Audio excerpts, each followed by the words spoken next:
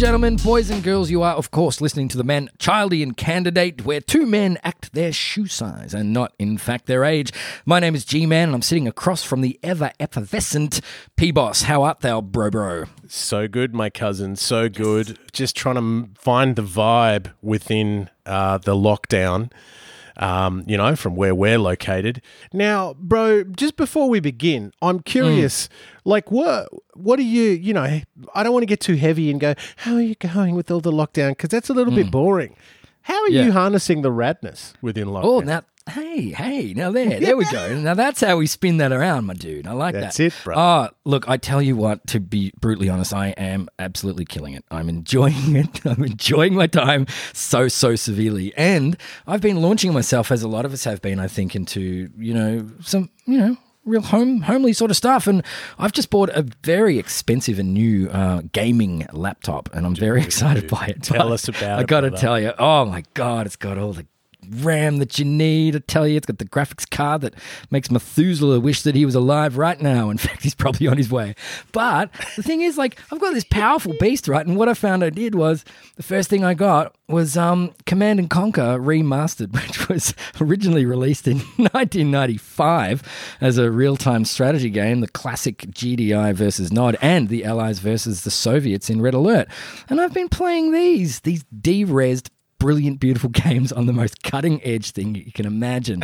So I don't know what that is, man, but there's sort of I got to say, the opening couple of levels of Command & Conquer to me, dude, are almost like my happy place. There's something about it. The music is incredible. The sounds are incredible. The Wilhelm scream is amongst my favorite noises on the planet. It's there, and I'm loving it. How are you harnessing your own radness, my bro? Well, man, it's so weird. I guess the reason I wanted to bring it up is in our own ways we're doing a similar thing. So, man, I've started playing Halo. So the Master Chief Collection was up for grabs. I'm an Xbox guy, and I'm sorry to hear come on, I jest. You're funny guy. That's that episode is looming, isn't it? Where we just fight. We just fight. Yep. Gloves off, my dude. Do you know we were having a turgid discussion at work about these platforms once, and I left the room, and a senior person came up to me and went, "Oh, I'm just checking in. Are you guys are you okay?" It sounded like, and I sort of missed the cue, and I was like, "Well, I'm not really, because he's a peanut. He doesn't care about Xbox Gold. He's just really missing half the point. He doesn't care about the teraflops." And this poor person's looking at me going, No, I don't know what you're talking about, but are you okay? Do we need a mediator? And I'm like, no. Probably should have called the mediator, actually, to be honest with you. Look, guys, stand 5 feet apart, all right, and have it out. That's it. That's it. God. Yeah, get your teraflops out. So, yeah, sure. I started on Halo Combat Evolved, man, the original Halo, which they've kind of, redressed. Oh, and I often do my old man rant and talk about when games were smarter and... Dude, this is a breath of fresh air, and I can't stop playing it, man. That's the best. I guess, again, I've said it before, it might be my age where I can tolerate visuals that aren't awesome. And, it's strange playing a game where you can't go prone or you can't lean or anything like that. But, mate, the sound just it is on point. There's a tone and a weight and a reverb, cousin, to this game. And yeah, really what brought me to the same as you. It was just my happy place. It was I spent so much time in this world and I loved it. But dude, the AI, they kick your ass. Yeah, dude. It's a smart game. Brother, it made me go, why have we gone backwards with AI?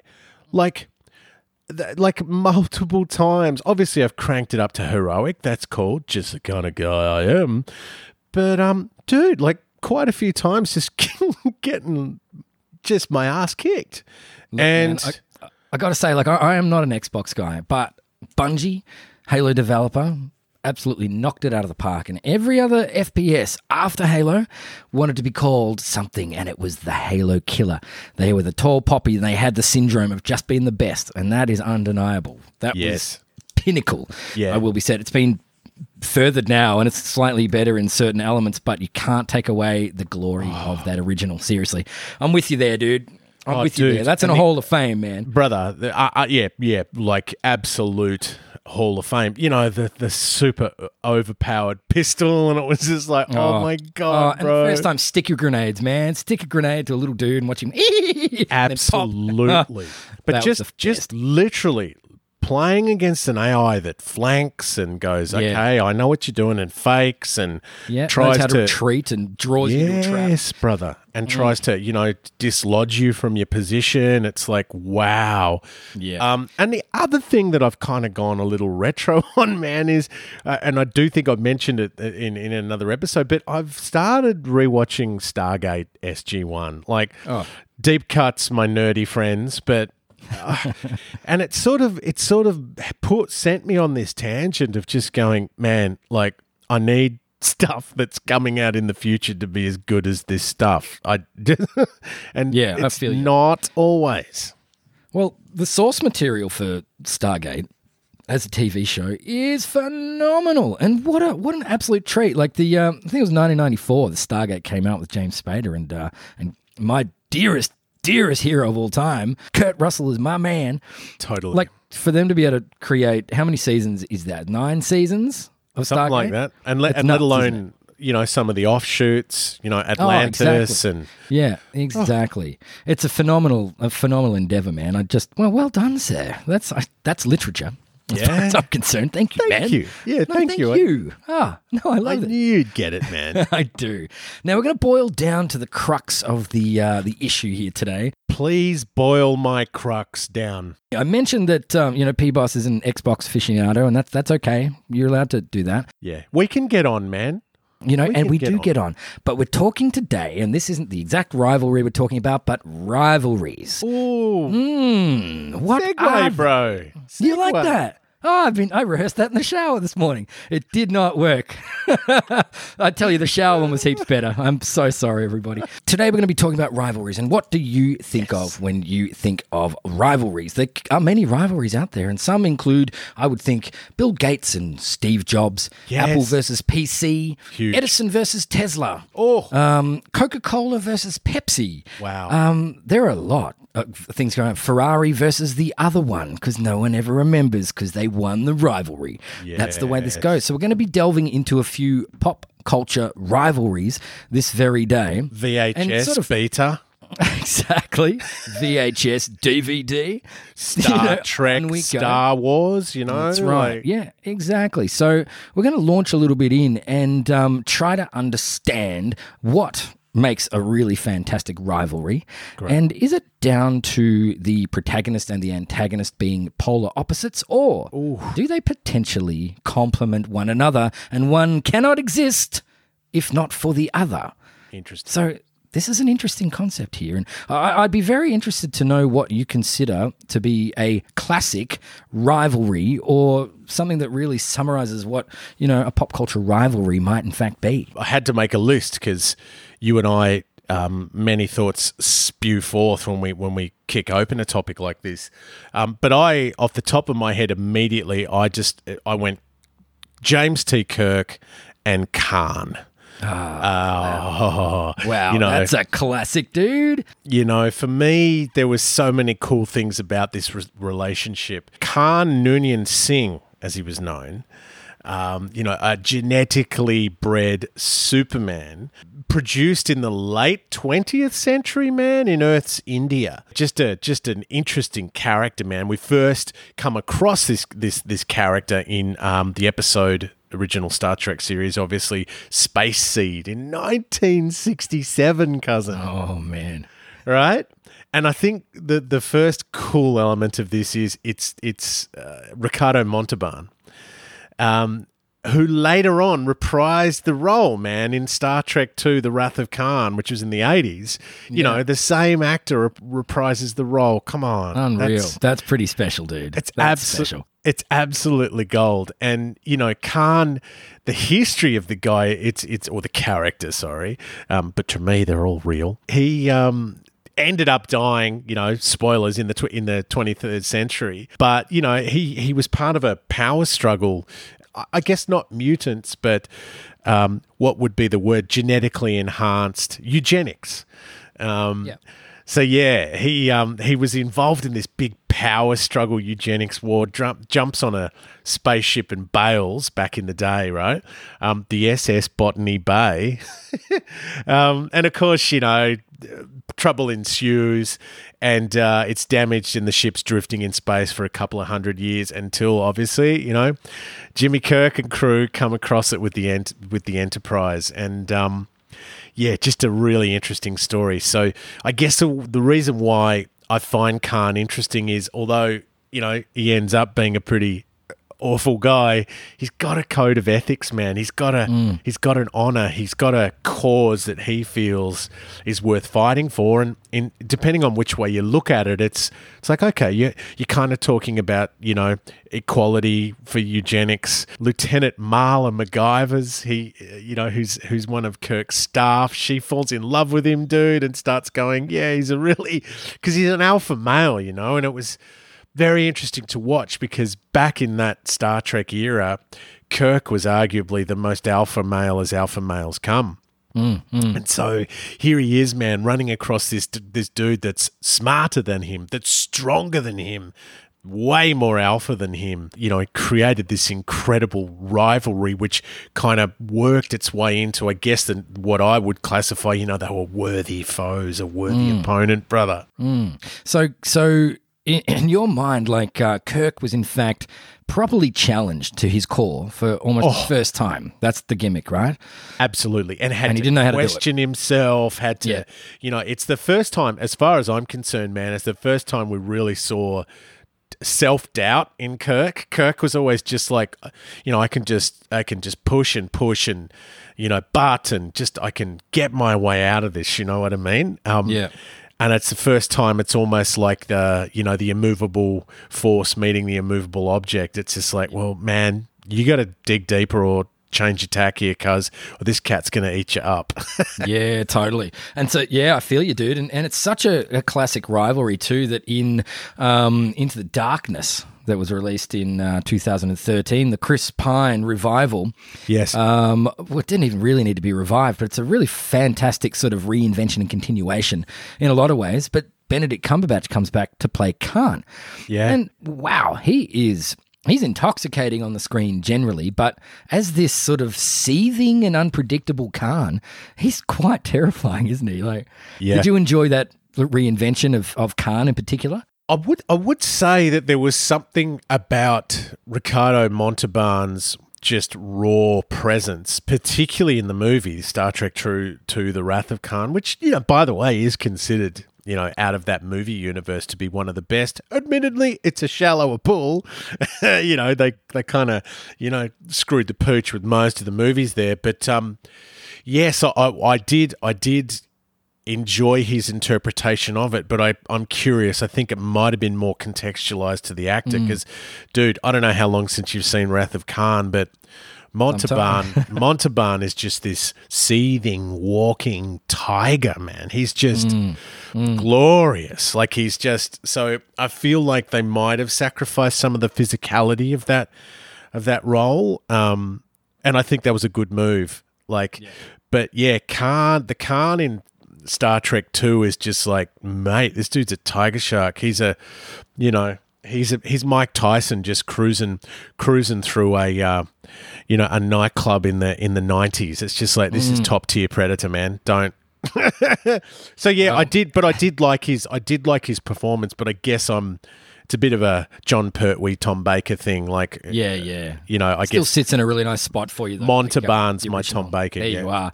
His hair, bro. His hair, mighty distracting in Wrath of Khan, though, isn't it? Totally. Oh my God, he looks like Tina Turner out of Thunderdome, dude. Yeah, straight out of Whitesnake. Exactly, dude. Exactly. Yeah. Well, what a sterling way to kick off, my bro. Well done. I love it. Love it. Yeah. Khan's a fantastic adversary to a really, really powerful and pertinent, strong sort of protagonist in Kirk, Yeah. Absolutely. All right, what do you got, cuz? Well, I think it's Yeah, there's so much going on here, dude. There really I is. know.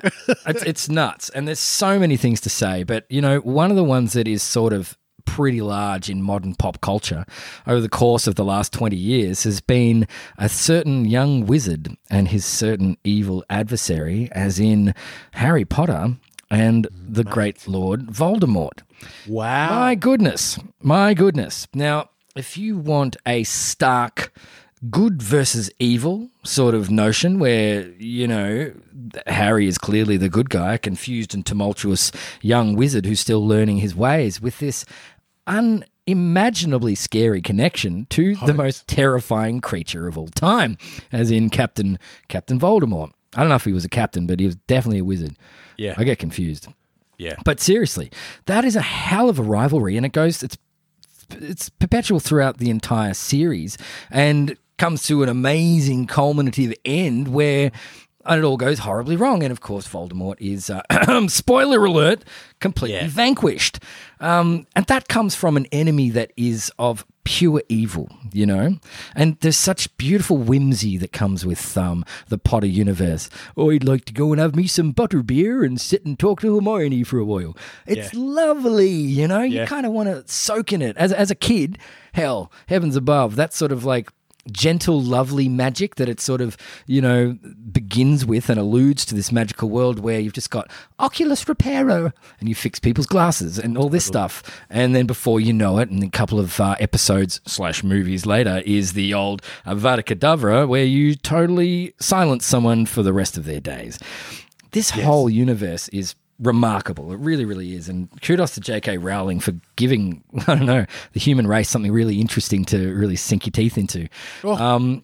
But yeah, the rivalry between Potsky and Voldy is quite significant, and it's laden with prophecies and philosophies and deeds that need doing and deeds that can't ever possibly be done.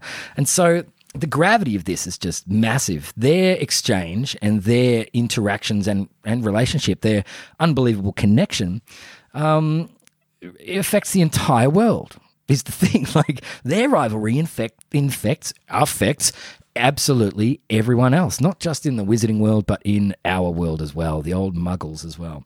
So that, to me, dude, that's a classic, very obvious, I think, black and white, polar opposite rivalry, but heavens above. That's one of the big modern ones, I'd say, and that's becoming a trope. We're going to see other folk attempt similar stuff, I'm imagining, in the coming years, for sure, dude. Yeah, I agree 100%. In a kind of Joseph Campbellian sort of mythological sort of a vibe, they're each of the holders of good and evil, and the dynamic opposition between the two, and it's so cool that you had this on your list. It's also interesting because I actually had as a rivalry or a foe, I had Harry and Draco. Still, yeah, absolutely. You know what I mean? And I think that this movie and this series is actually a really good example of there's just so many worthy foes and worthy rivals in it, man. It could be argued that Snape and Voldemort, you know what I mean? Like, just incredible. And not to sidetrack too much into this world, but I was kind of late on it, man. I came to it through the eyes of my daughter. I've just had the absolute blessing of having a little girl that from the age of 7 had read most of the books. She was just a machine. Yeah. And sort of coming back to it, because I guess I was a bit poo-pooey. Maybe I had Lord of the Rings fatigue. I don't know. Yeah. But sort of recognizing it as I watch now and going, wow, J.K. Rowling is so clever. Even if it is from a business perspective, she's aware that her audience is going to grow and age and pop. I don't know if it was pre-planned, but, she knows that perhaps progressively the movies can get a bit more sinister because the audience is aging with it. Yes, exactly right. So there's a parallel between, the Harry. I mean, dude, you watch the first one, they're literally babies. They're like little primary school babies, you know. Yeah. And just the where they end up and the issues that they've got to face. Like he's virtually Satan, you know. There's a whole lot of dramatic parallels between the whole Jesus, the Messiah thing, like. And of course, getting to the end, and this is the beautiful thing about a rivalry or worthy foes, is to say that literally in this movie, there's an element alive of each of them within the other. Yes, of course. Literally in this case. Yeah, it's absolutely incredible, isn't it? Like, yeah, a phenomenal rivalry, truly. But going back, cousin, it's one of the best series to go back and watch once you know what you know. And once again, Jesus, dude, is there just every second episode do we mention Alan Rickman? But you go back knowing what you know, my dude, and you watch Rickman's performance, and it's like, oh, dude, it's actually all there. Little inflections, little bits on the face, it's all there. The cat is the ultimate double agent in history. Isn't he just? Yeah. That's another idea for a great episode too, I reckon. Awesome double agents. And I reckon Snape sort of makes it. But yeah, 100%. And that's a really great entry point for anyone, I think, into, I don't know, reading, dude. The first book is easy to read. And I've read them all and I've seen all the films. Easily the books kick the movies out of the park, but it's a lovely entry point as well, just for witnessing this world. And they're beautiful to look at, man. It's such a splendid treat. But you're right. And as soon as all the dudes are sort of in their final year, right, they're sort of making out and they're shooting each other with spells and drinking strange potions and stuff. Totally. It's really great. Yeah. You know? Taking ayahuasca. I really do love seeing any sort of franchise and any sort of characters that grow up with the audience as well, and you can see the characters evolve and arc, as opposed to something like, well, The Simpsons, right? Poor example, but nothing changes. Even after 25 years, Maggie's still a baby and all this sort of stuff. So let's see some of that. Let's see some evolving sort of characters. There's not, and I promise you, I'm not trying to trigger you or bait you, but it's really good to watch a series managed bloody perfectly with continuity over multiple episodes. Like, you know, and I position Marvel and this series as the benchmark of saying, here's just how you keep to the integrity and the continuity of a universe over 20 years, you know? Yeah. And you know what I'm getting at, man. And this is the other big argument or the vehement debates we've had before about how the Star Wars universe was treated, you know? Those are our two things. It's Xbox, it's console platforms, and it's, you know, how Star Wars, the integrity of the universe has aged over time. But anyway, keeping the jam in the donut this is such a wonderful example of just how you treat beloved characters. They grow, the continuity. Exactly, brother. Exactly. So we're in a good era. I think that's understood. And you bring up the Marvel universe, which we haven't really ever really delved into. And that's the perfect example, though, isn't it? Like that's isn't our whole season 2 just Marvel and then season 3 Star Wars? I can't wait. I just can't wait, my dude. I really can't. And for those playing at home, well, I have had some inquiries about it. We are kind of deliberately holding those wormholes back somewhat, but believe you me, we're going to travel into them. We just got to work out exactly how we do it because, that's the real trick, isn't it? And how we get out with relationships intact and everyone's safe. Yeah, exactly. Safety is integral. You know, but look, if we can send a dude in a little spaceship up Dennis Quaid and he can come out safely. No, Dennis Quaid's in the little spaceship, isn't he? And he goes up. Yes. What, Martin Short. So if you can go up Martin Short in a little spaceship and come out safely, bro, we can work out a way to traverse these topics and land the dismount. Well, God, I hope so, man. I really do. Because a lot's riding on this, man. This is our personal integrity and professional integrity, of which mine are in tatters. Absolutely. Already, this is our shite talk capacity. Well, brother, would it be okay if I posited an example for discussion? Right on the table? Please, if you wouldn't mind. Posit all over the place, if you will. It was really difficult for me not to consider this, these two gentlemen in particular, and another one on the side that I'd be interested to hear your thoughts on. But when we talk about rivalry, when we talk about top tier rivalry and a symbiosis and a worthy foe, it's very difficult for me not to immediately think of obviously the Caped Crusader and the Joker. Now this to me, in all honesty, summarizes it all. But I'm not going to interrupt you, please. No, I agree with you. I think this could be, if you had to put up an example for the aliens to understand the conversation in one example, this is it. And I mean, again, this is a whole episode. I have to be very careful how deeply we cut here and how far down we delve, but. I think it was one of the greatest celebrations for me in the Christopher Nolan movies.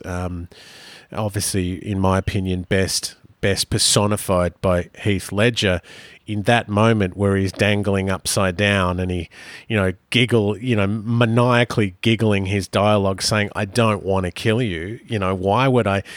It's one of the most finest acting moments. Fresh. It's because he's laughing at the absurdity. It's so foreign to him, the idea of killing Batman, that it's a joke. It's like, why would I want to kill you? What would there be for me to do? Like, you're me, I'm you, brother. To me, that's one of the finest Ledger moments, and I'm not sure if any other actor could have caught it. But that, to me, if I had to show the aliens, that would be the clip. It's like, this guy is insane. But also, Batman's insane. It's just like, if you looked in the mirror, you are running around the town dressed as a Batman.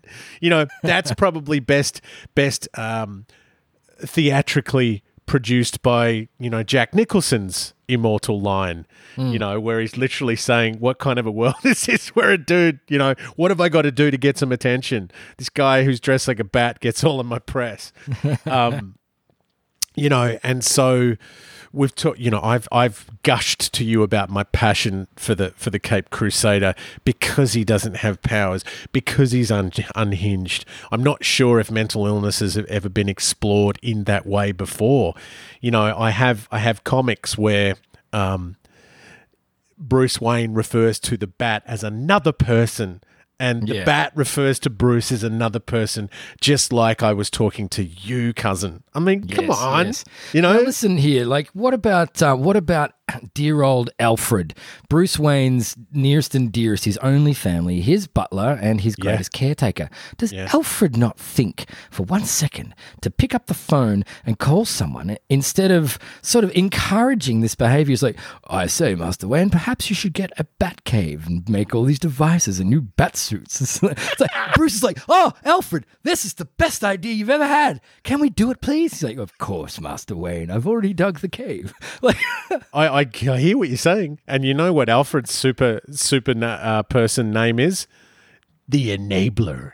The Enabler. Yeah, totally. Completely enabling Bruce Wayne's psychosis. He's got incredible powers of enabling. I mean, he really should be calling the psych cat team, He should be calling someone and going, my employer thinks he's some sort of a martial arts vigilante. Exactly. He claims to have fought a woman dressed as a cat last night and someone called the Penguin. Oh, like, really? Yeah. And every time I challenge him on it, he shoots a cable into the ceiling and flies through the glass. Yeah, totally. But, man, Batman's like one of the oldest franchises. Like, I mean, when did Batman first appear? In the 40s? Dude. Yeah, absolutely. Yeah. Bobby Kane. Yeah. Like, honestly. So I wonder about Batman in a lot of ways too, and I'm not going to take this away from you. I just wanted to talk about the Caped Crusader ever so quickly. There is like a campness and a brilliance that comes with that era of almost anything, with the tight spandex wearing sort of vigilante hero, and it's really quite baffling to me how that as a dynamic or a stereotype or an archetype has made its way from the 40s through the damn war, through the Depression, through the Cold War, through the Nam War, back to the Cold War, now the Iraq War, and all of a sudden here we are, Batman's still relevant. It's really quite amazing, dude. I just wanted to point that out. No, I love that. I adore that. And in response to that, I would suggest it's his relatability, the fact that he's not Kryptonian, the fact that he's unhinged. I believe it makes him relatable. Like, he's not. I would almost suggest if you stick to some of the comic series, he's almost one of the first anti-heroes. He's not, he doesn't have a ton of attributes that you'd want to put on your clipboard to achieve. He's not, he's not well. No, he's vastly unwell, if you get my opinion. Yeah, absolutely. And it's kind of always a curious move to me with DC. I think one of their faults, with DC is they try to copy paste. I mean, look at Arrow. Like, it's just, the Green Arrow. It's just like another vigilante-based powerless dude who's the son of a trust fund. Goes away to an island, goes through hideous training, comes across some of the same crew. It's like, okay. And it's just an unusual thing. But yeah, so, and I guess the other thing is, I'm trying to complete a mental, football I'm trying to kick around here live, but, I think that's what makes him interesting, because we've all seen the trope. We're not so different, you and I, Mr. Bond, or whoever. But it's probably never been done better than in Batman, because they're not different. Here's this insane whack job that just happens to be dressed up as a bat, chasing this other insane whack job that's dressed up as a penguin, Yep, totally. And I mean, then if we want to boil it back down to the Joker rivalry, what is it about these two then? What is their intrinsic connection that means that the Joker believes that he is nothing without the bat, and I don't know, the Joker gives the bat purpose as well. So where is this? Where does this lie for you? Well, top question, and it's a theme that's brought up in the comics and in the original storylines reasonably early as one of the major criticisms of Batman, is to say that why these supervillains evolved was because of you. Like, you were such a next level top tier vigilante predator that only you created Darwinism in the criminal world. And it's a really cool plot line that's explored. Said, yeah. You know what I mean? It's like, these guys exist, you super rich, weird douchebag, because of what you've done. And I think that's quite honestly part of it. I mean, one of the things that I think, again, Christopher Nolan explored so well was, that great scene where we first see Ledger's Joker, really. And, the criminals are sitting around the table. No one really wants to sort of point to the elephant in the room, but they're all going, it's not working. Everything we're trying is getting smashed because of this top tier predator who happens to be a martial arts expert, effectively a ninja, a detective. Yeah. You know what I mean? He's a forensic, the CSI dudes who got nothing on this cat. He's abundantly funded. He's got more money than any of them. And, because of some of his connections to industry, he's got top-tier tech that they can't even imagine. So the whole purpose, my cousin, of Joker walking in is going, I got your answer. I'm going to call it out. You're all scared of the bat. Let's be honest. You've all soiled the futon. And as a result, here I am. I exist because you guys can't deal with that guy. So, long answer to your short question, but I think that that duality has been explored so interestingly over time. And I'd like to go even a little bit further back, if you don't mind, because this is interesting to me, and explore it a little bit in Joaquin's Joker as well. It's not, in fact, necessarily, in my mind, the Joker isn't necessarily, forgive that over necessarily comment there. I didn't necessarily notice it. I didn't even realize. And so the Joker is sort of manifested not from the Bat himself, but in fact, even just a little bit deeper, the generation before, in Bruce's father. Yes. Mr. Wayne. Now, listen, he was the most ruthless capitalist, and he sort of disenfranchised a whole lot of people and did all this horrible stuff, swaggering his money around, taking over the city, being the big guy, and people had had enough of this rich jerk doing all this sort of stuff. And so they're almost a product of that same thing. They're both a product of the Wayne family in a way. 100%. which is really quite remarkable in that. So you can't even put it down to Batman not existing without the Joker, but neither of them would exist without the whole Wayne Foundation. Yeah. So it's even deeper. It's whack, isn't it? Man. Well, deep cut, my bro. Like, it's a comment on the crazy capitalist neoliberalist agenda. Like, it's a really interesting idea that you bring there, and I think that's why. That's why it's so deep. I can think of lots of issues of the comic and lots of points in the movie, but it's perhaps more poignant in the comics where the Bat just can't kill him. He can't kill him.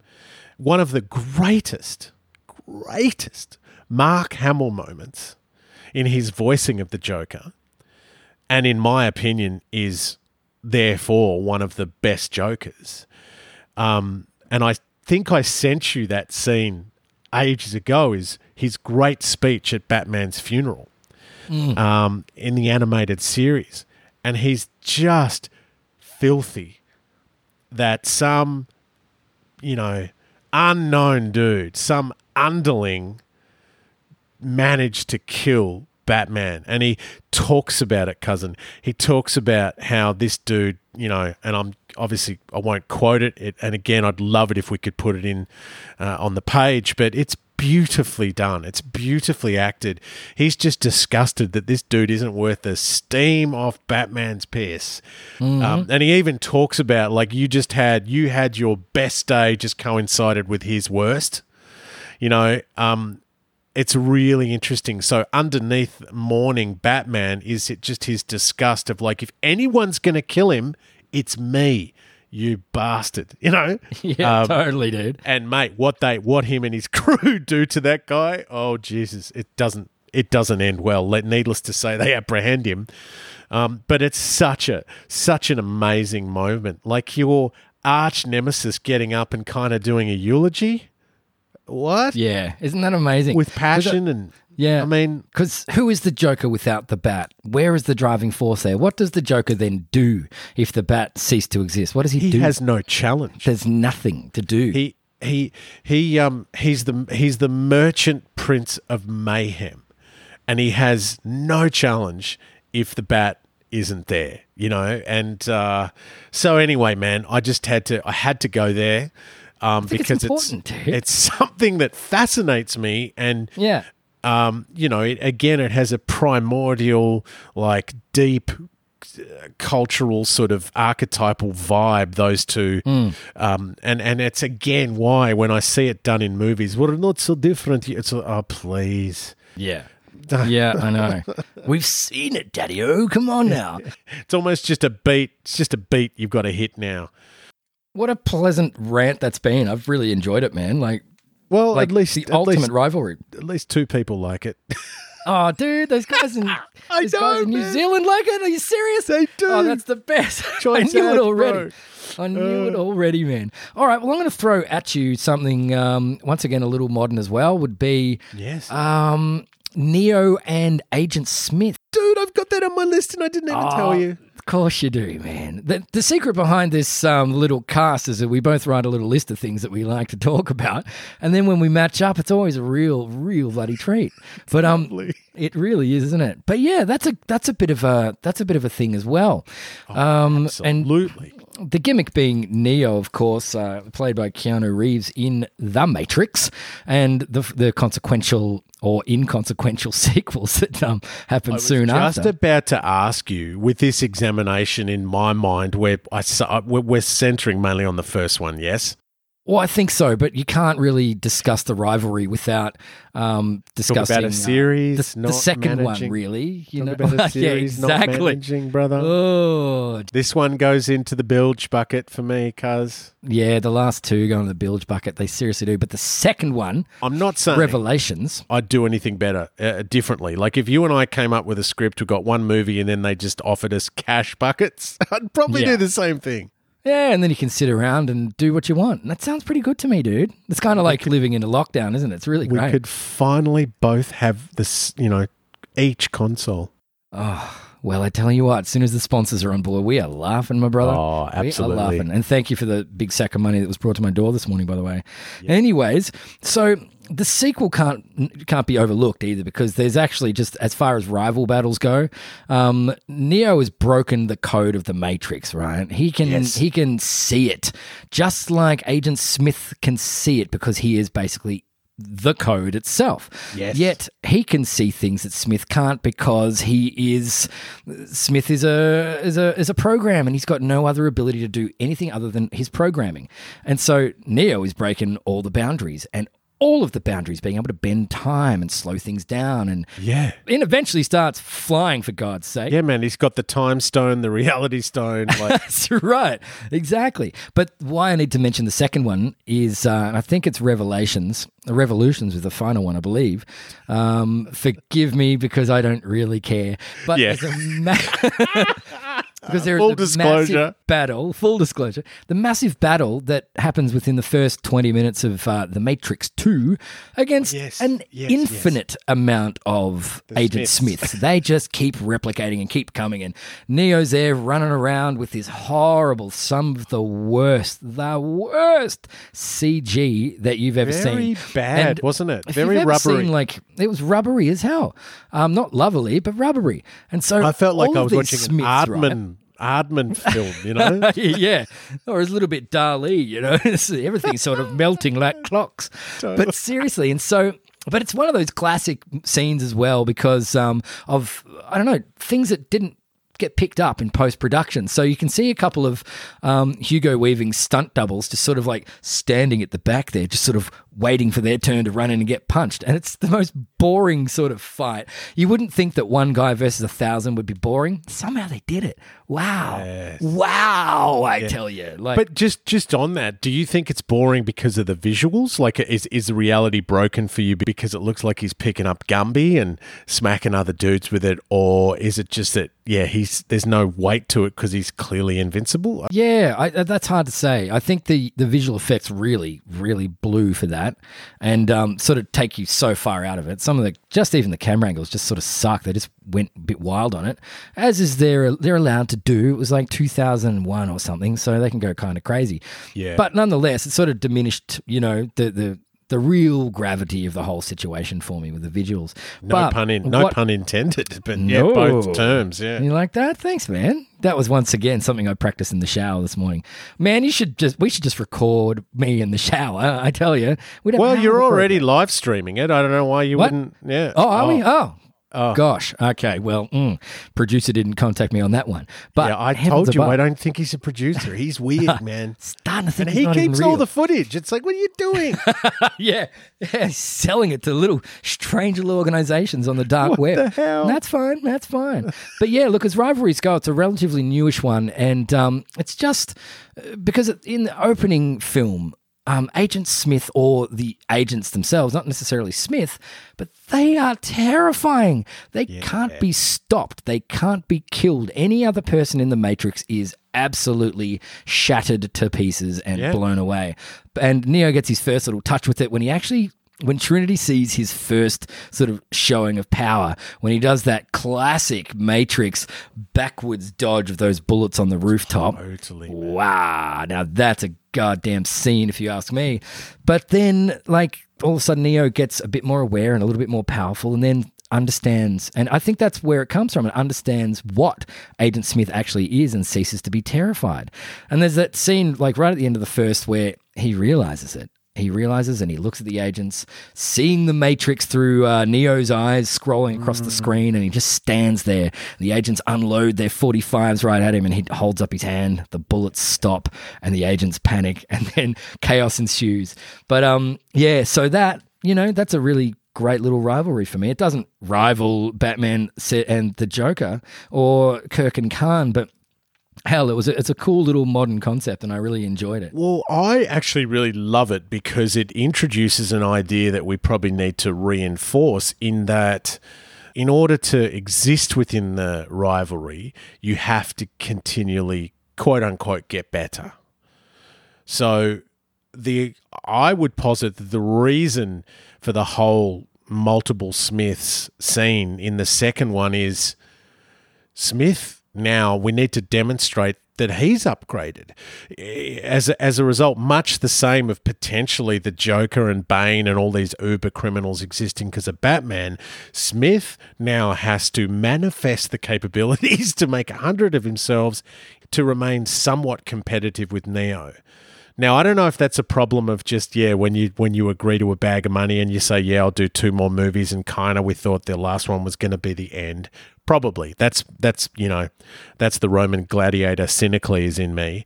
But that's what I heard you talking about. Like, in order to initially vanquish Smith, Neo's got to upgrade. He's got to virtually become a deity.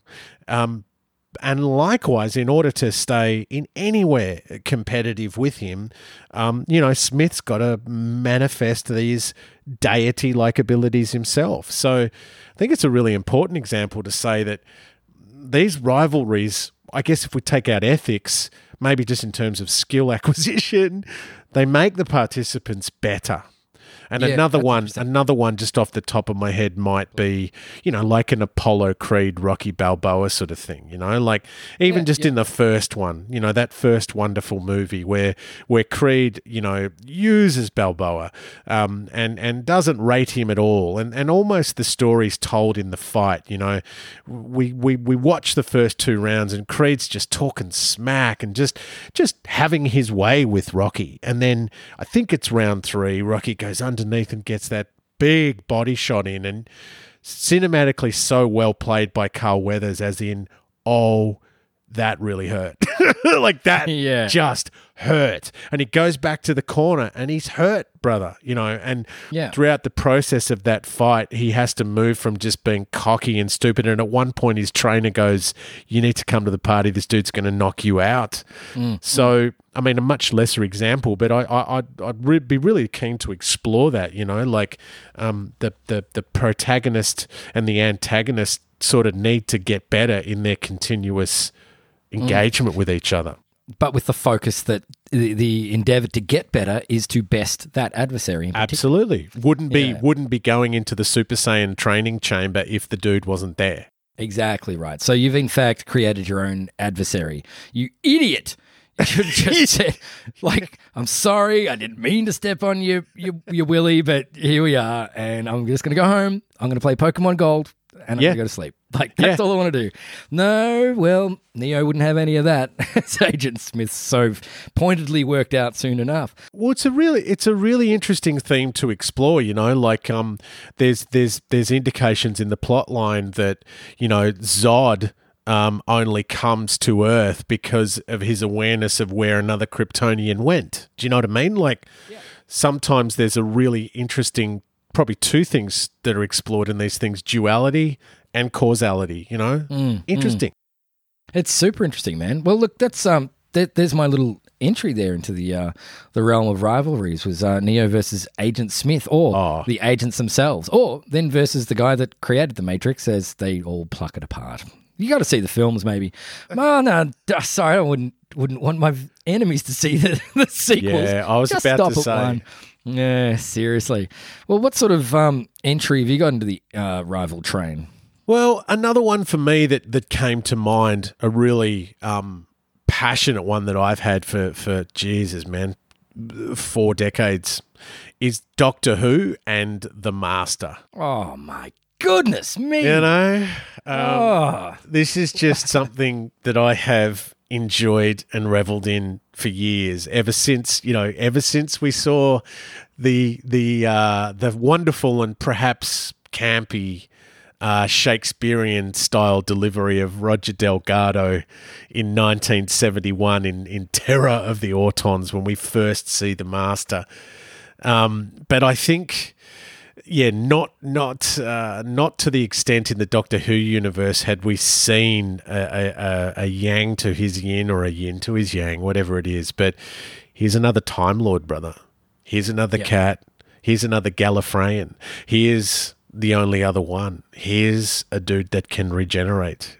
The Time Lords, as we sort of discover throughout the telling of these stories, are a powerful race. They're not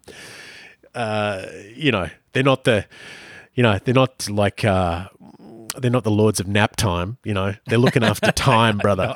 Actual time. And I like that you chose the Master as opposed to, like, you could have gone in a Doctor Whoian sense for Davros of the Daleks or any one of the Cybermen, you know, like, well done.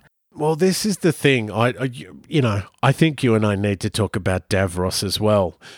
So I had first the Master, and then I had slash Davros. I think you can't not mention Davy.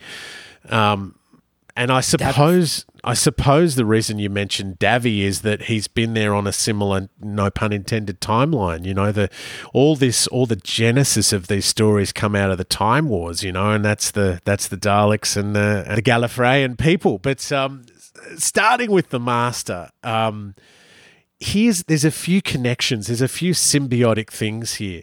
Number one, always running just under the surface, is the fact that they were not only great friends, they were best friends. You know, there's a regard, there's a a deeply familial vibe between them. These dudes know each other. So when the Master is, you know, sticking out a jab and making a comment, it's kind of like, I've known you for 400 years or whatever it is at that stage. Could have been 600, 800, 100. I don't know.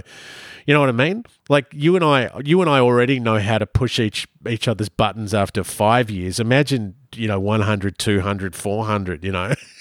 Yeah, or an eternity. Yeah, absolutely. Eternity. Time does not exist. You get to know someone a bit in eternity, don't you? And the beauty, I think, of the Doctor is that as quote-unquote good as he is, as intent on being good as he is, there's an intentionality with the Master to be bad. So it's almost like one of them just decided, I just, you know, I'm a warrior. And that was what was fun about more recent series. They go into the fact that, listen, man, the Doctor is a warrior, so he's killed people. You know, in fact, his body count is epic. Like, line up his body count.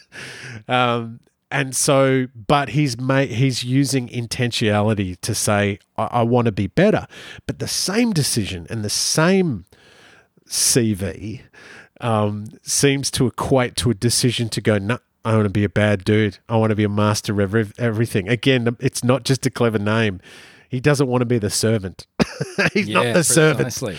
Precisely. There's some sort of element behind that too as well when it comes to, you know, when someone just who you would normally think would be just fine and would align themselves morally to a certain way of thinking.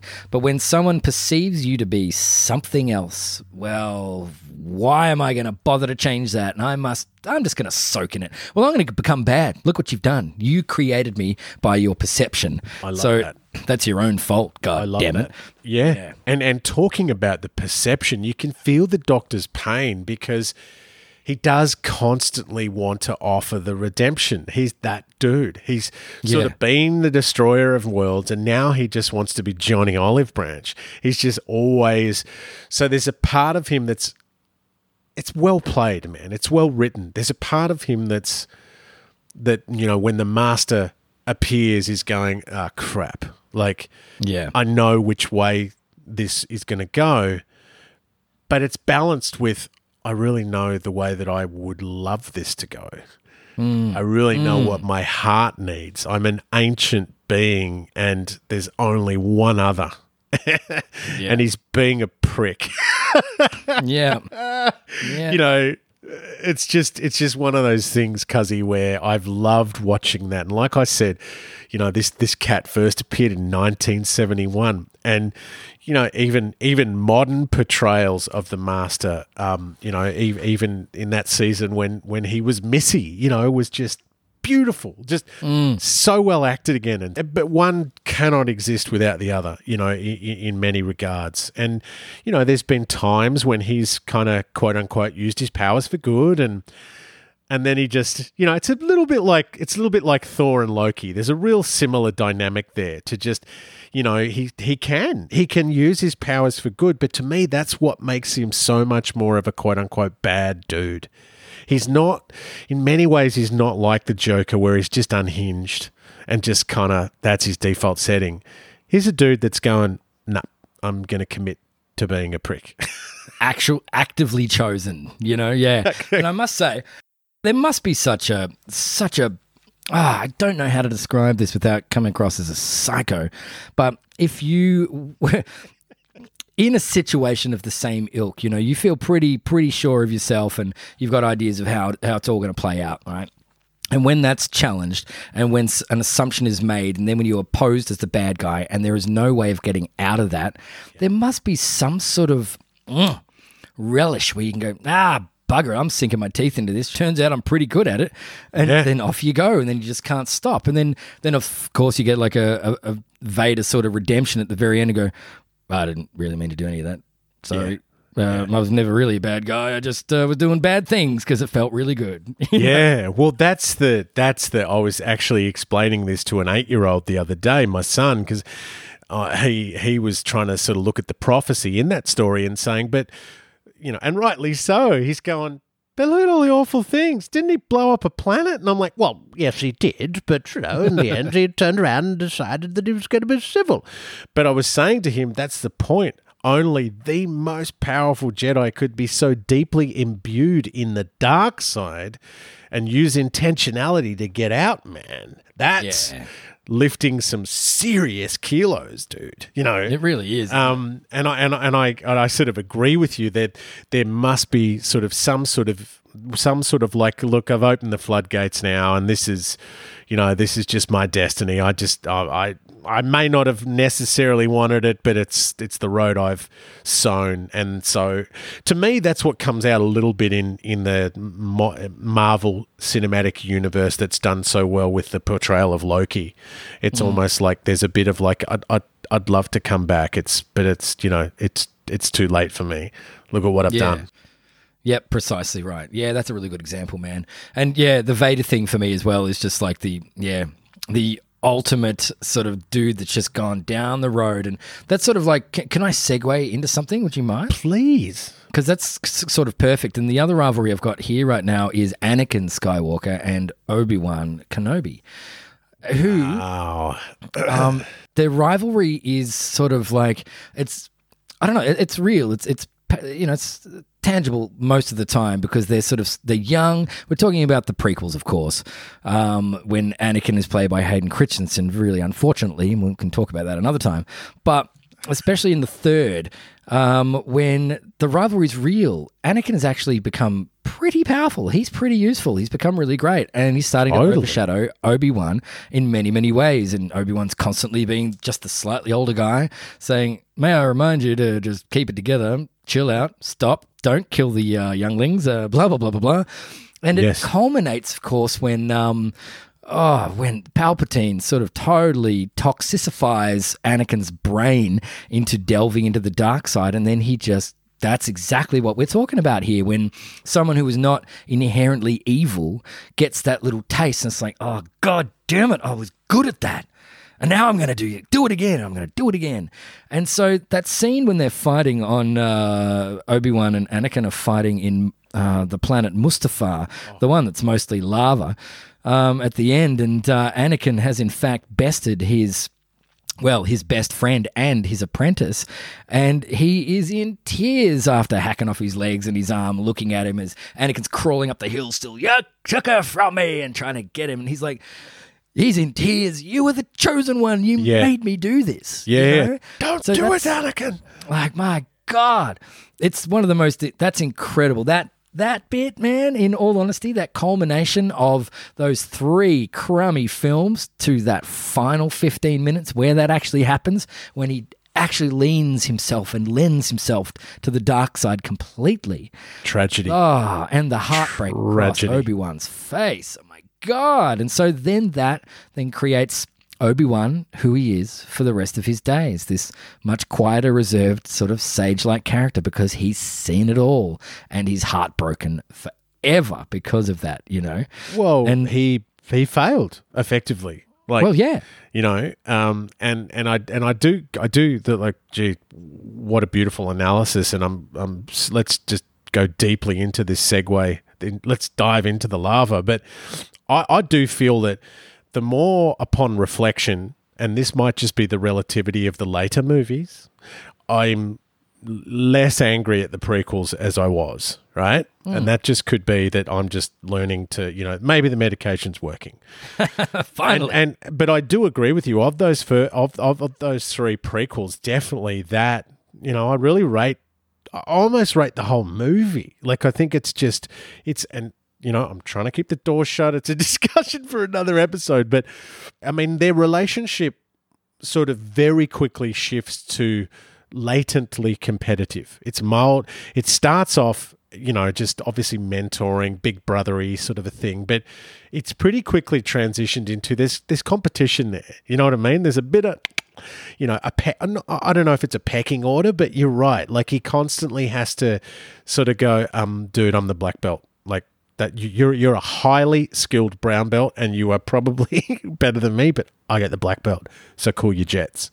Yeah. And, I like how they progressively explore that dynamic of, like, he's, as the movies go on, he's not getting so good at cooling his jets. Yeah. Obviously, culminating in murdering children. That's pretty warm jets. Many. Yeah.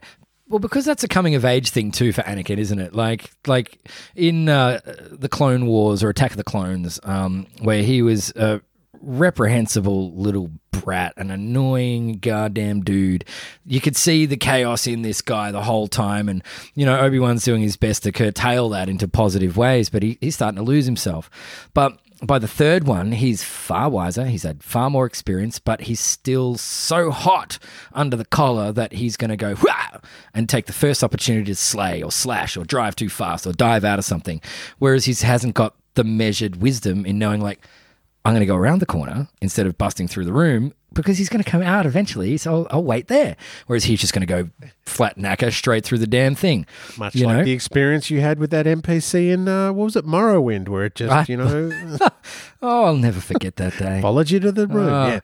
It's very interesting that you listed that because I thought about it and then I kind of went, I don't know if there are rivalries to the level that I want to throw on my list. So I love that you've brought this up because I was considering it, and then I thought to myself, there's just a level where then they're kind of disengaged. That's the funny bit. Just when they escalate to DEFCON 5 of going, right, boom, we are absolutely on opposite teams, they don't interact again.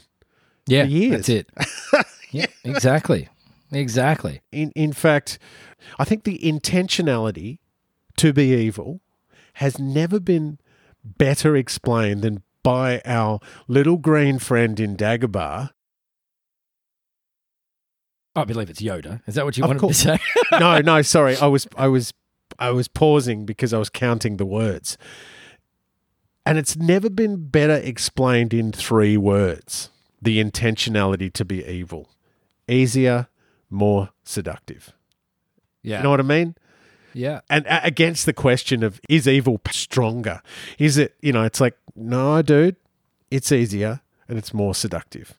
You might get there faster, but you're not necessarily going to upgrade, and be careful because, it's going to corrode the vessel, possibly. So, when we go back to the beauty of that decision of an individual going, I've been as bad as you can be. Like, I'm honestly not trying to be, trite or reductive here, but people are mad at what Hitler did.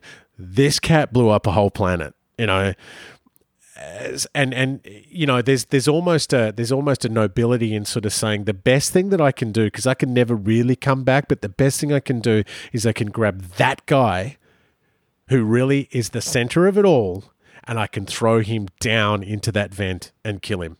That's the most noble thing that I can do, because I can't really come back from destroying a planet. No, but also, you bring that up really well, because that's selfish as hell. He didn't do that for the greater good. He did that to save his son. You know what I mean? So that's where that one gets a bit cloudy for me, because he really did turn around. He came back and he could see the light side, and he could see the goodness in his son and the evil that was the Emperor. But he did it not for the sake of the galaxy, but for his son.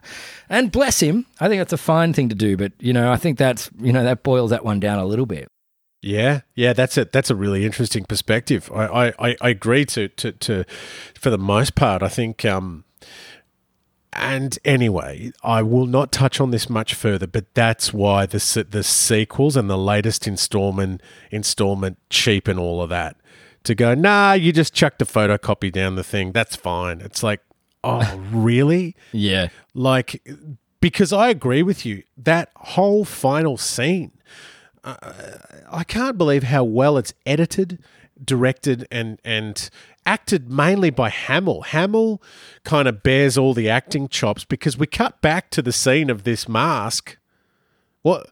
There's nothing that the actor can do to portray anything, but it's done so well. Those harrowing screams of pain from Hamill, because it is really funny. It's that old thing. If you turn the volume down and there's none of the music and none of the sounds, it just cuts back to this weird space-looking helmet dude.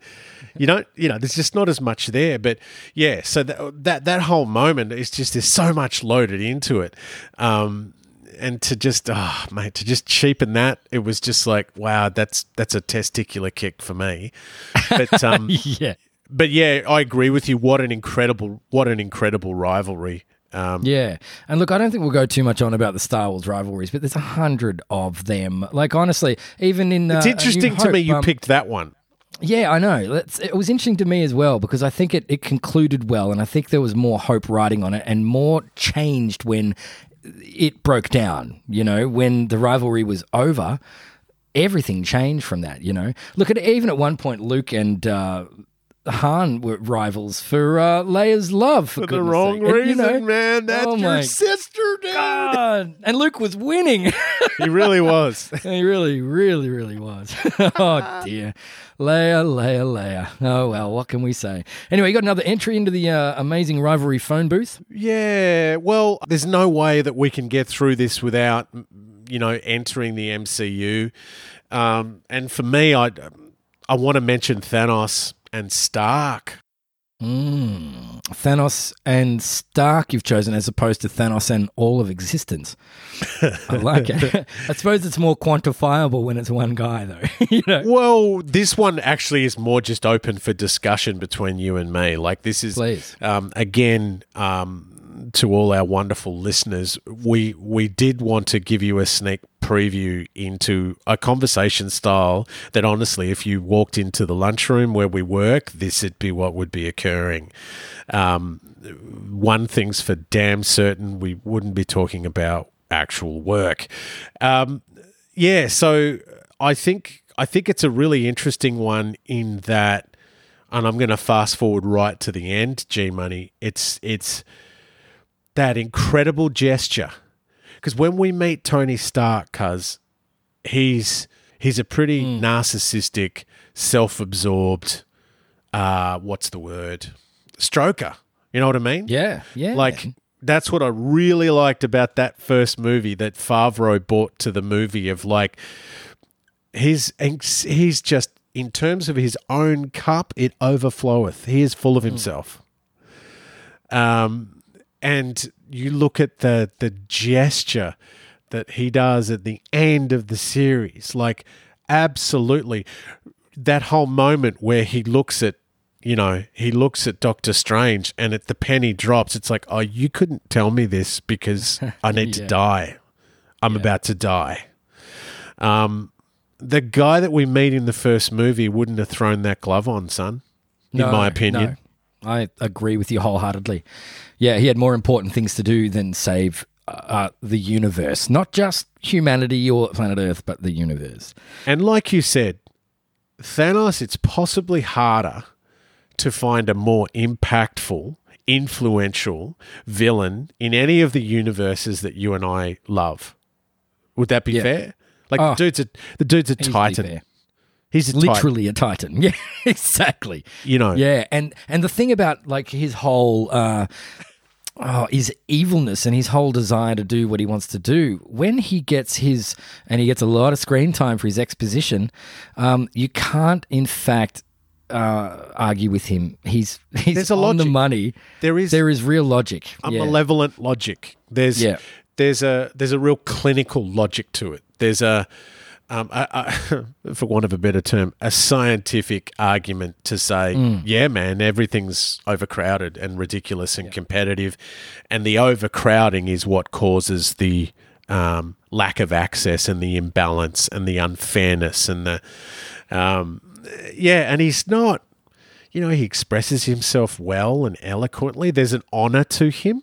Do you know what I mean? There is an honor to him. There's a code, which I think is another perhaps commonality between. I'm not necessarily saying it's a code of ethics, but there's a code. It's not a random thing that he's just doing. He didn't wake up one morning and jump off his Titan futon and go, you know what would be really cool? I should take over the whole thing.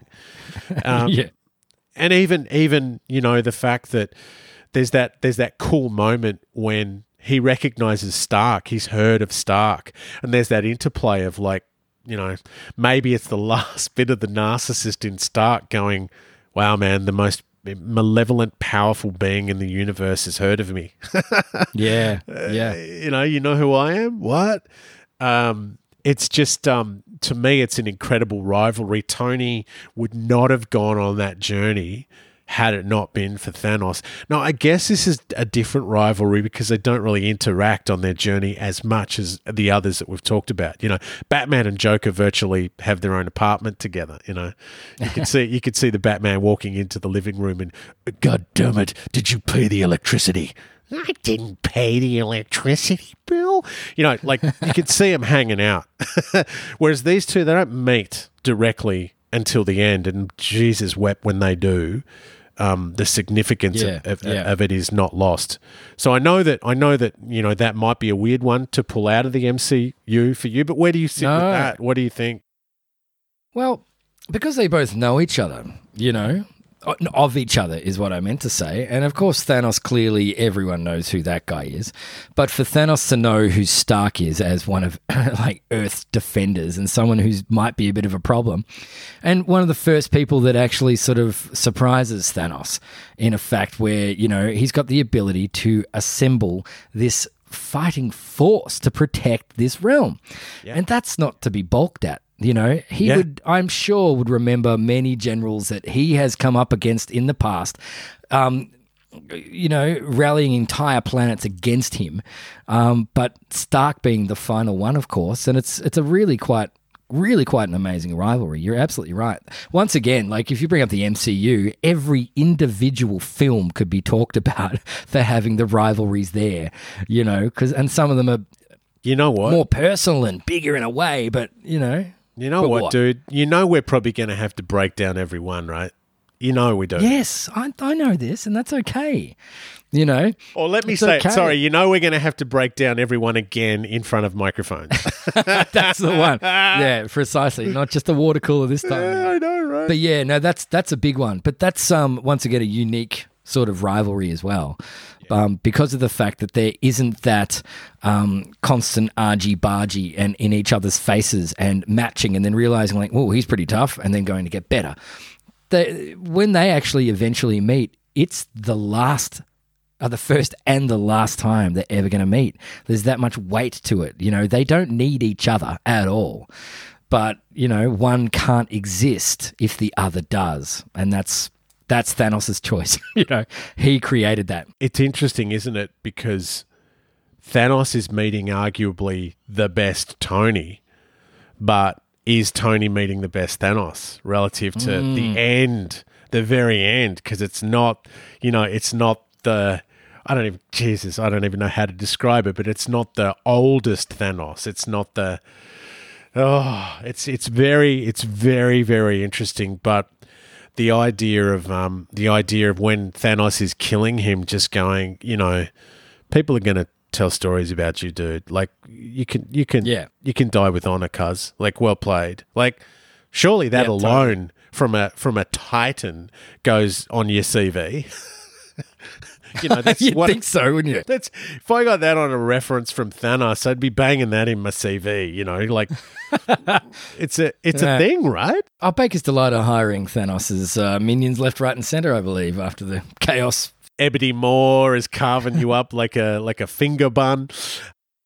delicious. It's interesting. It's interesting, isn't it, from the perspective of just saying, well, what would Tony have been? Like, where would he have evolved to? Because what came up for me too is you mentioned to me that he's got to assemble this team, you know, and you sort of compare that to the first movie. He's just the opposite of a team player, like, and kind of rallies against team the whole way through. Yeah, he really does.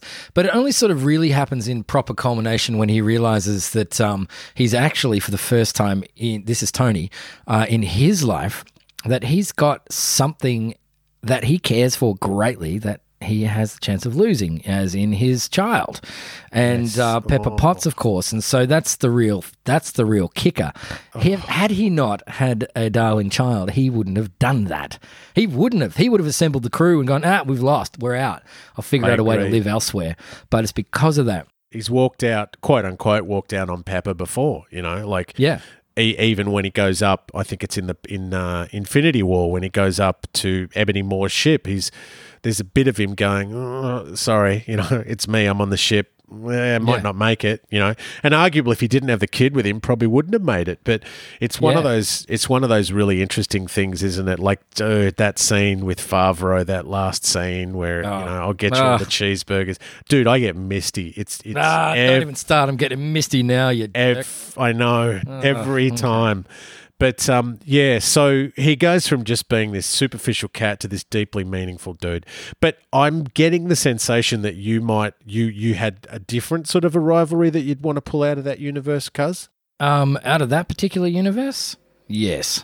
Yes, I do. There is a couple to go. The rivalry that Stark once again has between he and Captain America is quite palpable, because on paper, both of these men are morally aligned. They are good, I would say, inverted commas, good.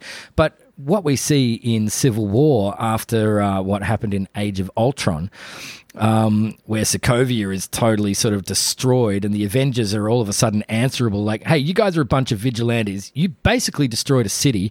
Can you answer for this, please? And Stark is like taking this really interesting road that I didn't think he'd take. And he's like, well, yeah, we've actually got to adhere to international... Like, we can't go around. Like, we can't do that, Captain America. And Captain America saying, no one else is doing it, Tony. We've actually got to do it. We've got to do it now, and we're the right people to do it. And Tony's still saying back, going like, hey, dude, they haven't elected us. We got to do the right thing here, or else they shut us down completely. Can you get that? Cap can't get that. And then inevitably they have this massive, massive battle amongst each other's sort of, what do you call them? Teammates, cronies? Yeah, factions. You know? Yeah. And so you get these two pointed, directly different sides in the one, you know, positive Earth force, and all of a sudden they're battling. What the hell's going on here?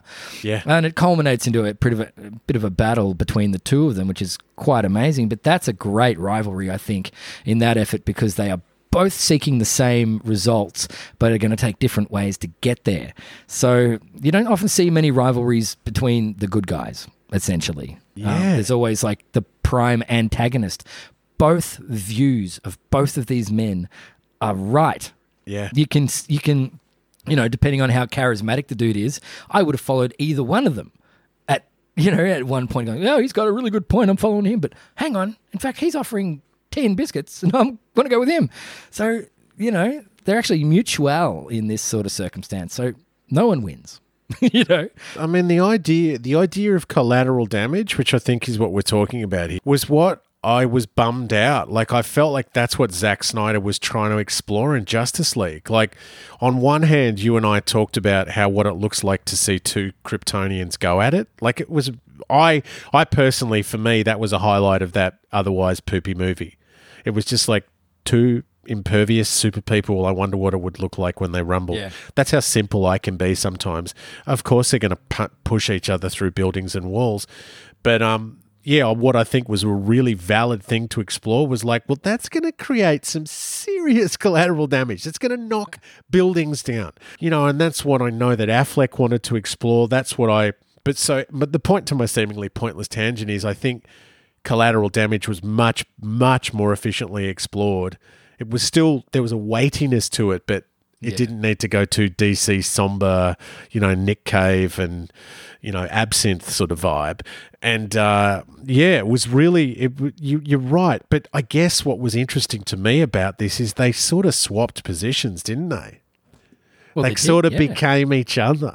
Like one was the vigilant representation of the state, and the other one was like, nah, this is, they're outlawing freedom, so only outlaws are going to be free. Which, and another thing, which is an interesting element between Thanos and Stark and Stark and Cap is these dudes give each other the whooping of their lifetime. Like they even in that Stark Cap battle, like dude, they come close to just absolutely, murdering each other. Well, they really do. Do you think they would have followed through? Like, do you reckon that could have been an outcome?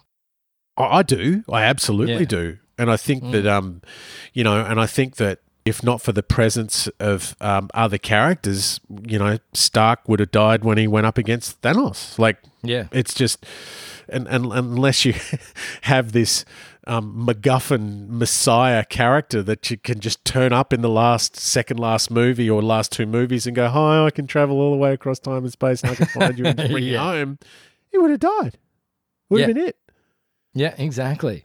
I mean, do you remember sitting there in the cinema seeing that preview where he's just talking to his helmet cam, basically going, I love you so much, look after yourself, and I'm sorry, but this is it, I'm dying. And he's emaciated and...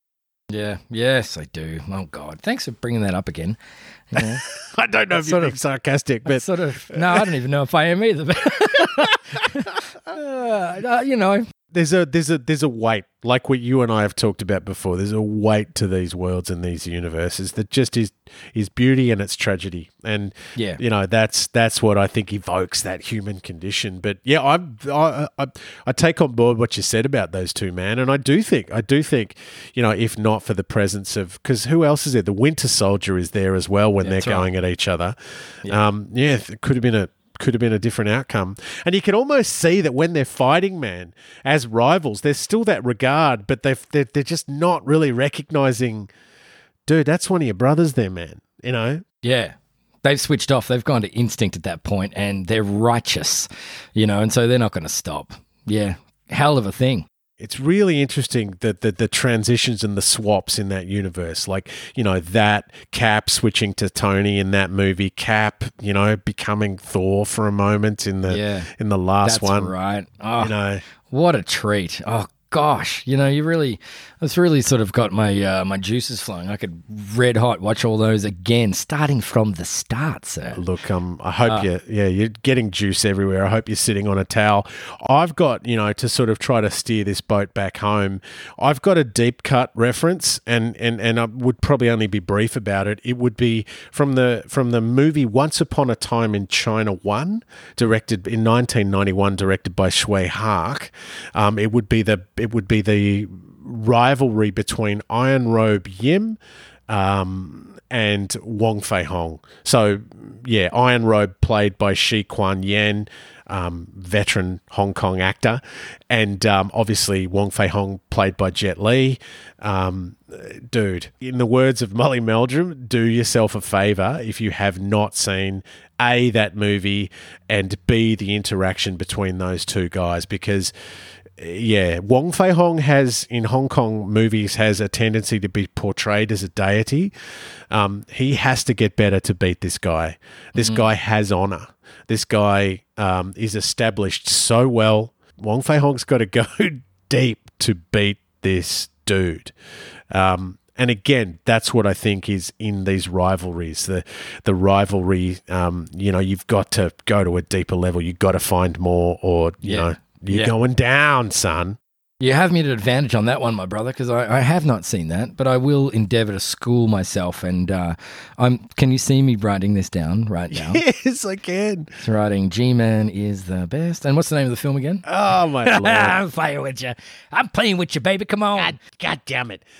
No, it's a popcorn and it's a beverage and thank me later. But what do you got, cuz?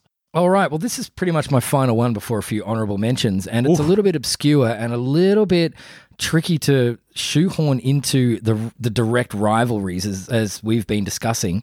Let's see how you do it. This is another aspect and another element to me. All right, now, this is one of the dearest pieces of literature on the planet to me. It's the second highest selling book of all time, that being, of course, Lord of the Rings. Now, there are many rivalries all the way through this, but the one that I've chosen because I find it infinitely fascinating is the ever so brief rivalry, the literal battle rivalry between Gandalf and Durin's Bane, the Balrog on the bridge of Khazad-dûm in the Mines of Moria. Now, the reason I've chosen this is because if you have ever really stepped deeply into the Lord of the Rings universe, you'll realize how deep it goes, and it's almost infinite. It really does rival and parallel any theology for amazing mythology and, rites of passage and amazing deeds done by humans and beasts alike. Well, just to give you a quick idea of why I'm choosing this is that Gandalf, if you look further off into the distance about who he is in fact a Maya. Now, a Maya is one of many creatures that have come from the Valar, the creators, basically, right? So Gandalf is a Maya, and so is this very intriguing character named Sauron, is also a Maya. So they are, in fact, similar. They are of the same caste, mythological caste. Now, one of Sauron's dearest allies is his name is Gorgoroth, and Gorgoroth is Lord of the Balrogs, and apparently there were only ever 7 Balrogs. To those that don't know what a Balrog is, it's quite a large demon, a winged demon emitting smoke with a fiery whip and a fiery sword, the most devastating adversary that you could ever possibly face. So, knowing that Gorgoroth, Sauron, and Gandalf are in fact all Maya is really quite amazing. So they have battled before, long ago. Now, Durin's Bane is not Gorgoroth, but a son or a spawn of Gorgoroth. And so Gandalf and Durin's Bane, it's thought, have in fact battled before in eons past, long before the elves ever sprung into Middle-earth. So, this great "you shall not pass" moment, dude, they fall for 10 days. It's 10 days that they're falling and fighting, and eventually Gandalf and the Balrog end up in this muddy, lakey pit at the bottom of Moria, and they're still battling until they're on top of a peak and they're battling, and the Balrog's dead, and unfortunately so is Gandalf. And spoiler, you've had 60 years to check this one out. Gandalf, because of all of the Astari, there's 5 wizards, right, in Middle-earth. He's one of them. Saruman, Radagast, and the other 2 are off somewhere else.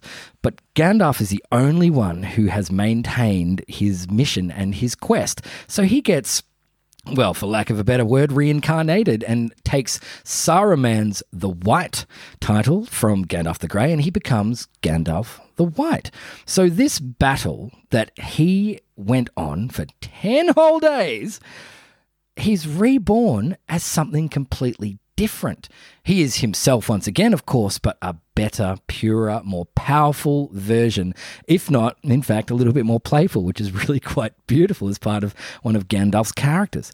And so that, to me, my brother, that 10-day battle, as they're falling, and Gandalf finally bests his timeless, scary foe, he gets reborn. This is the reason I've chosen that, because at the end of the rivalry, an enormous transformation happens, and Gandalf he's basically Jesus. I mean, if you kind of think about it, he comes back and, he's gone for 10 days though. Jesus only gone for 3, right? So who's the cooler comeback sort of guy?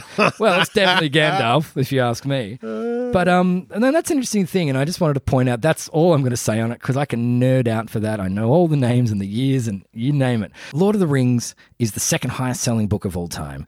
The highest selling book of all time is the Bible. So, you can pick and choose your mythologies. I choose Lord of the Rings. You get similar archetypes, similar things happen, but it's a story of hope against all evil, and that's hero's why journey, this is so brother. pointed. It's the hero's journey.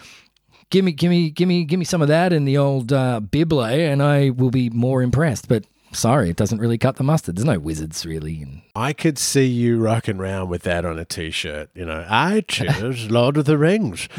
Wow, what a deep cut, and thank you for that. Thank you for listening. Again, it's alluded to in the Silmarillion, and I remember chowing through all of the other books and sort of engaging with the Silmarillion a little bit later because I found it read a bit more like a historical textbook than a story. You've absorbed more of that than me, and I love that. I mean, not since Bill and Ted's Bogus Journey have we seen such a deep, falling down a hole.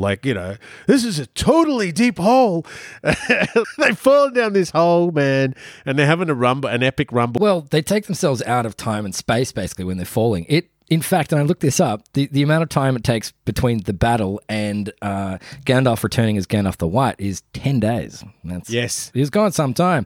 But yes, it was an eternal fall. That's an amazing thing. And to any listeners out there, if I called the Lord of Balrogs Gorgoroth before, then I'm really sorry. It's not true. His name is Gothmog, which is also a great name. Just to reiterate, to make sure that I'm on the money here. Gothmog, Lord of the Balrogs. If I ever have another son, Gothmog for sure. Gothmog, beautiful name. Yeah. Sauron's a good name. Batman. Yeah. I don't know why you didn't name your son Batman, but So, dude, I guess what I'm trying to get at, because the whole time and space dimensionality thing is obviously a regular topic of our discussion. I mean, how long do you think it takes an ancient being to be momentarily forgetful of its own name? That's what I think is most beautifully... Yeah. No, I'm serious. Like bear with me. I'm listening. That's what I think is most beautifully portrayed cinematically by Sirian, is that he's just like, yeah, that's right. You used to call me Gandalf. You used to call me. Yeah. Yeah, exactly. Yeah, I mean, he had died. He'd been reincarnated and forgotten. But so eternity in that regard is death, my brother. Yeah. So, So he's just gone and just come back with the upgrade. And, such an interesting being and so many parallels to so many traditional stories. He has the potentiality to impact the world so much more than he does. And there's an intentionality, again, to go, no, I can't mess with self-determination of these people. I've got to... You know what I mean? That's what I love in this lore, Lore. You go deep with it, and like you said, he's an ancient being. I love the fact that much like that other book that you mentioned, this being has the power to kind of go, just manifest a lot more than he does. But he's trying to get people to come to these places, and that's kind of his job. They've got to earn it. Is the point? He could do it. He really could. He's cut from the same cloth as Sauron.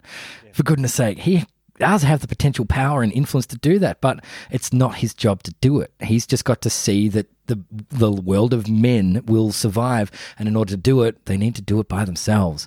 There's something really beautiful about that notion, Well, again, he has fondness. He thinks, the world of men and hobbits. He loves them, like the true LOVE word. He loves them. He's such fondness, and it's amazing. Even when he gets upgraded to that white, it's you could kind of assume it's like, okay, when is it Saruman has.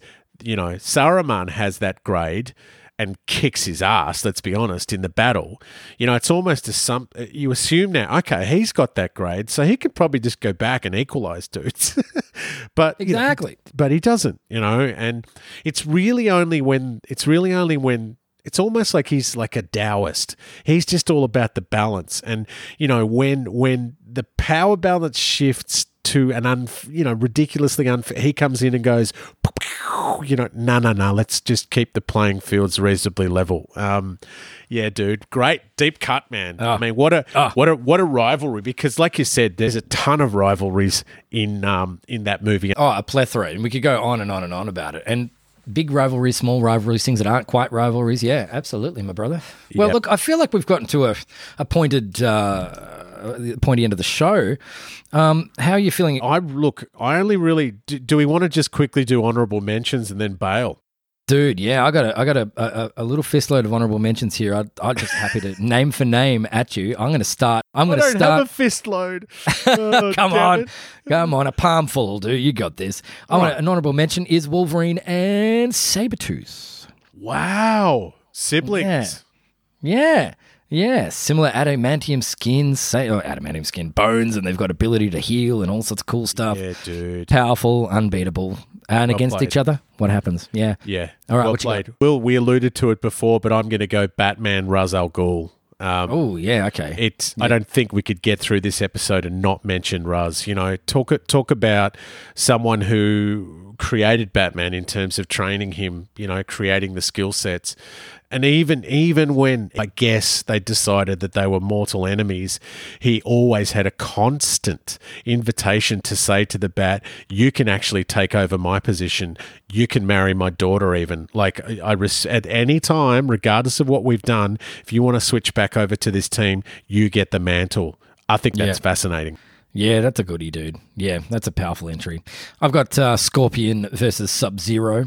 Wow. Two creatures from the Netherworld or the Nether Realm, each from different fighting families and have been battling for eons. And the brilliant thing about it is in the original game in 1992, they were dressed exactly the same. One was colored yellow, the other was colored blue. One commands ice, the other commands fire. It's a perfect yin and yang juxtaposition, perfect battle. It is. And fight. So that's my guy right there. Yeah. What else do you got? Yeah. Well, I'll just refer again. Another guy we mentioned before, just definitely Doctor Who Davros. Davros needs to just get another little tips to the lid to say, well, what a rivalry that was. What a worthy foe. And I love anyone who can explore the capacity to gradually increase their volume in terms of their delivery. So by the time 1 minute has gone by, you're just absolutely red line screaming. I love it, dude. Yeah, I think that's great, dude. And my final entry, a little bit kiddish, I suppose, but, you know, I've played all these and I was a kid once and still kind of am, is Ash from Pokemon and his timeless rival, Gary, who was given to you at the very start. And he even says to you, I'm your rival. Which Pokemon do you want? You choose the opposite and you battle. And then that just happens for the rest of the time. You've always got a rival with you directly in direct competition the whole way, trying to vie for the Pokemon Cup. That's huge. Final entry. Yeah, it's huge, man. That's huge. Like, I could have talked about it, but I'm 37 years old. You know, I thought I'd just give it an honourable mention, brother. I love it, man. You know I'm there with you. This is a safe place. We're in the honesty tree. We really are. Yeah, my last honourable mention, and this might be a bit of a tangent, but Robert De Niro's character and Al Pacino's character in the movie Heat, probably just encapsulated in that one cafe scene, you know, and just such a novel idea and probably wouldn't happen in this day and age, you know, just it's that own version of, well, not so different, you know, but it's done so much more. Oh, it's beautiful. That scene, that film. You see, the thing is that what was beautiful about that cafe scene was you're allowed the freedom to come to that conclusion yourself, that they don't assume that you're an idiot and they let you meditate on and go, you know what? They've each got their codes. They're each pushing the boundaries, you know. They're quite similar. So, yeah, I just had to sneak that one in there, brother. And for those that haven't seen the film Heat, I recommend jumping on that. And that scene in particular, just technically from behind the scenes, De Niro and Pacino weren't the best of friends at that time. No. And they filmed that whole scene. They were not in that together. They were not in it together. Two different cuts, and it's brilliant. Once you know that, brilliant seeing how it plays out because it's so convincing. It's brilliant. They could be there. They could have been there for hours. You wouldn't even know, but they literally weren't there together. They just couldn't do the scene together. So that's my little bit of behind the scenes there. And it's also amazing because in it is almost each, particularly Pacino going, I'm actually almost throwing you a bone. I'm saying tap out here, man. Yeah. Like, just this is my last concession, and I probably shouldn't even be doing it, but tap out, dude, because, you know, I'll I'll wet you. I'm going to finish it. Yeah, exactly. Pretty much onto what you're doing, and I'm going to wet you. Yeah, exactly. Well, ladies and gentlemen, boys and dudes, thank you so very much for listening this afternoon. It's been an absolute treat chatting to you, P-Boss. Thank you, my dude. Yeah, man. That was deep. And, I love it. Always love it. Hit us up on the Facebooks, like us, subscribe to us, donate if you even feel like it, and tell your friends. It's just been Well, an you don't absolute even treat. have to donate money. Like, you know, if you wanted Well, to, you don't like, have to. donate like parts of radios. Yeah, actually, that'd be nice. I like items more than money. Items. So, yeah, things. I'm a material man in a material world, you see. So, Yeah. give me things. Anything. Yeah. I don't give a damn. Yeah, It has totally. been a treat. We're going to see you guys next week. Keep it real. Do your best. And this has been the Man, Charlie, and Candidate. In that order. Ciao.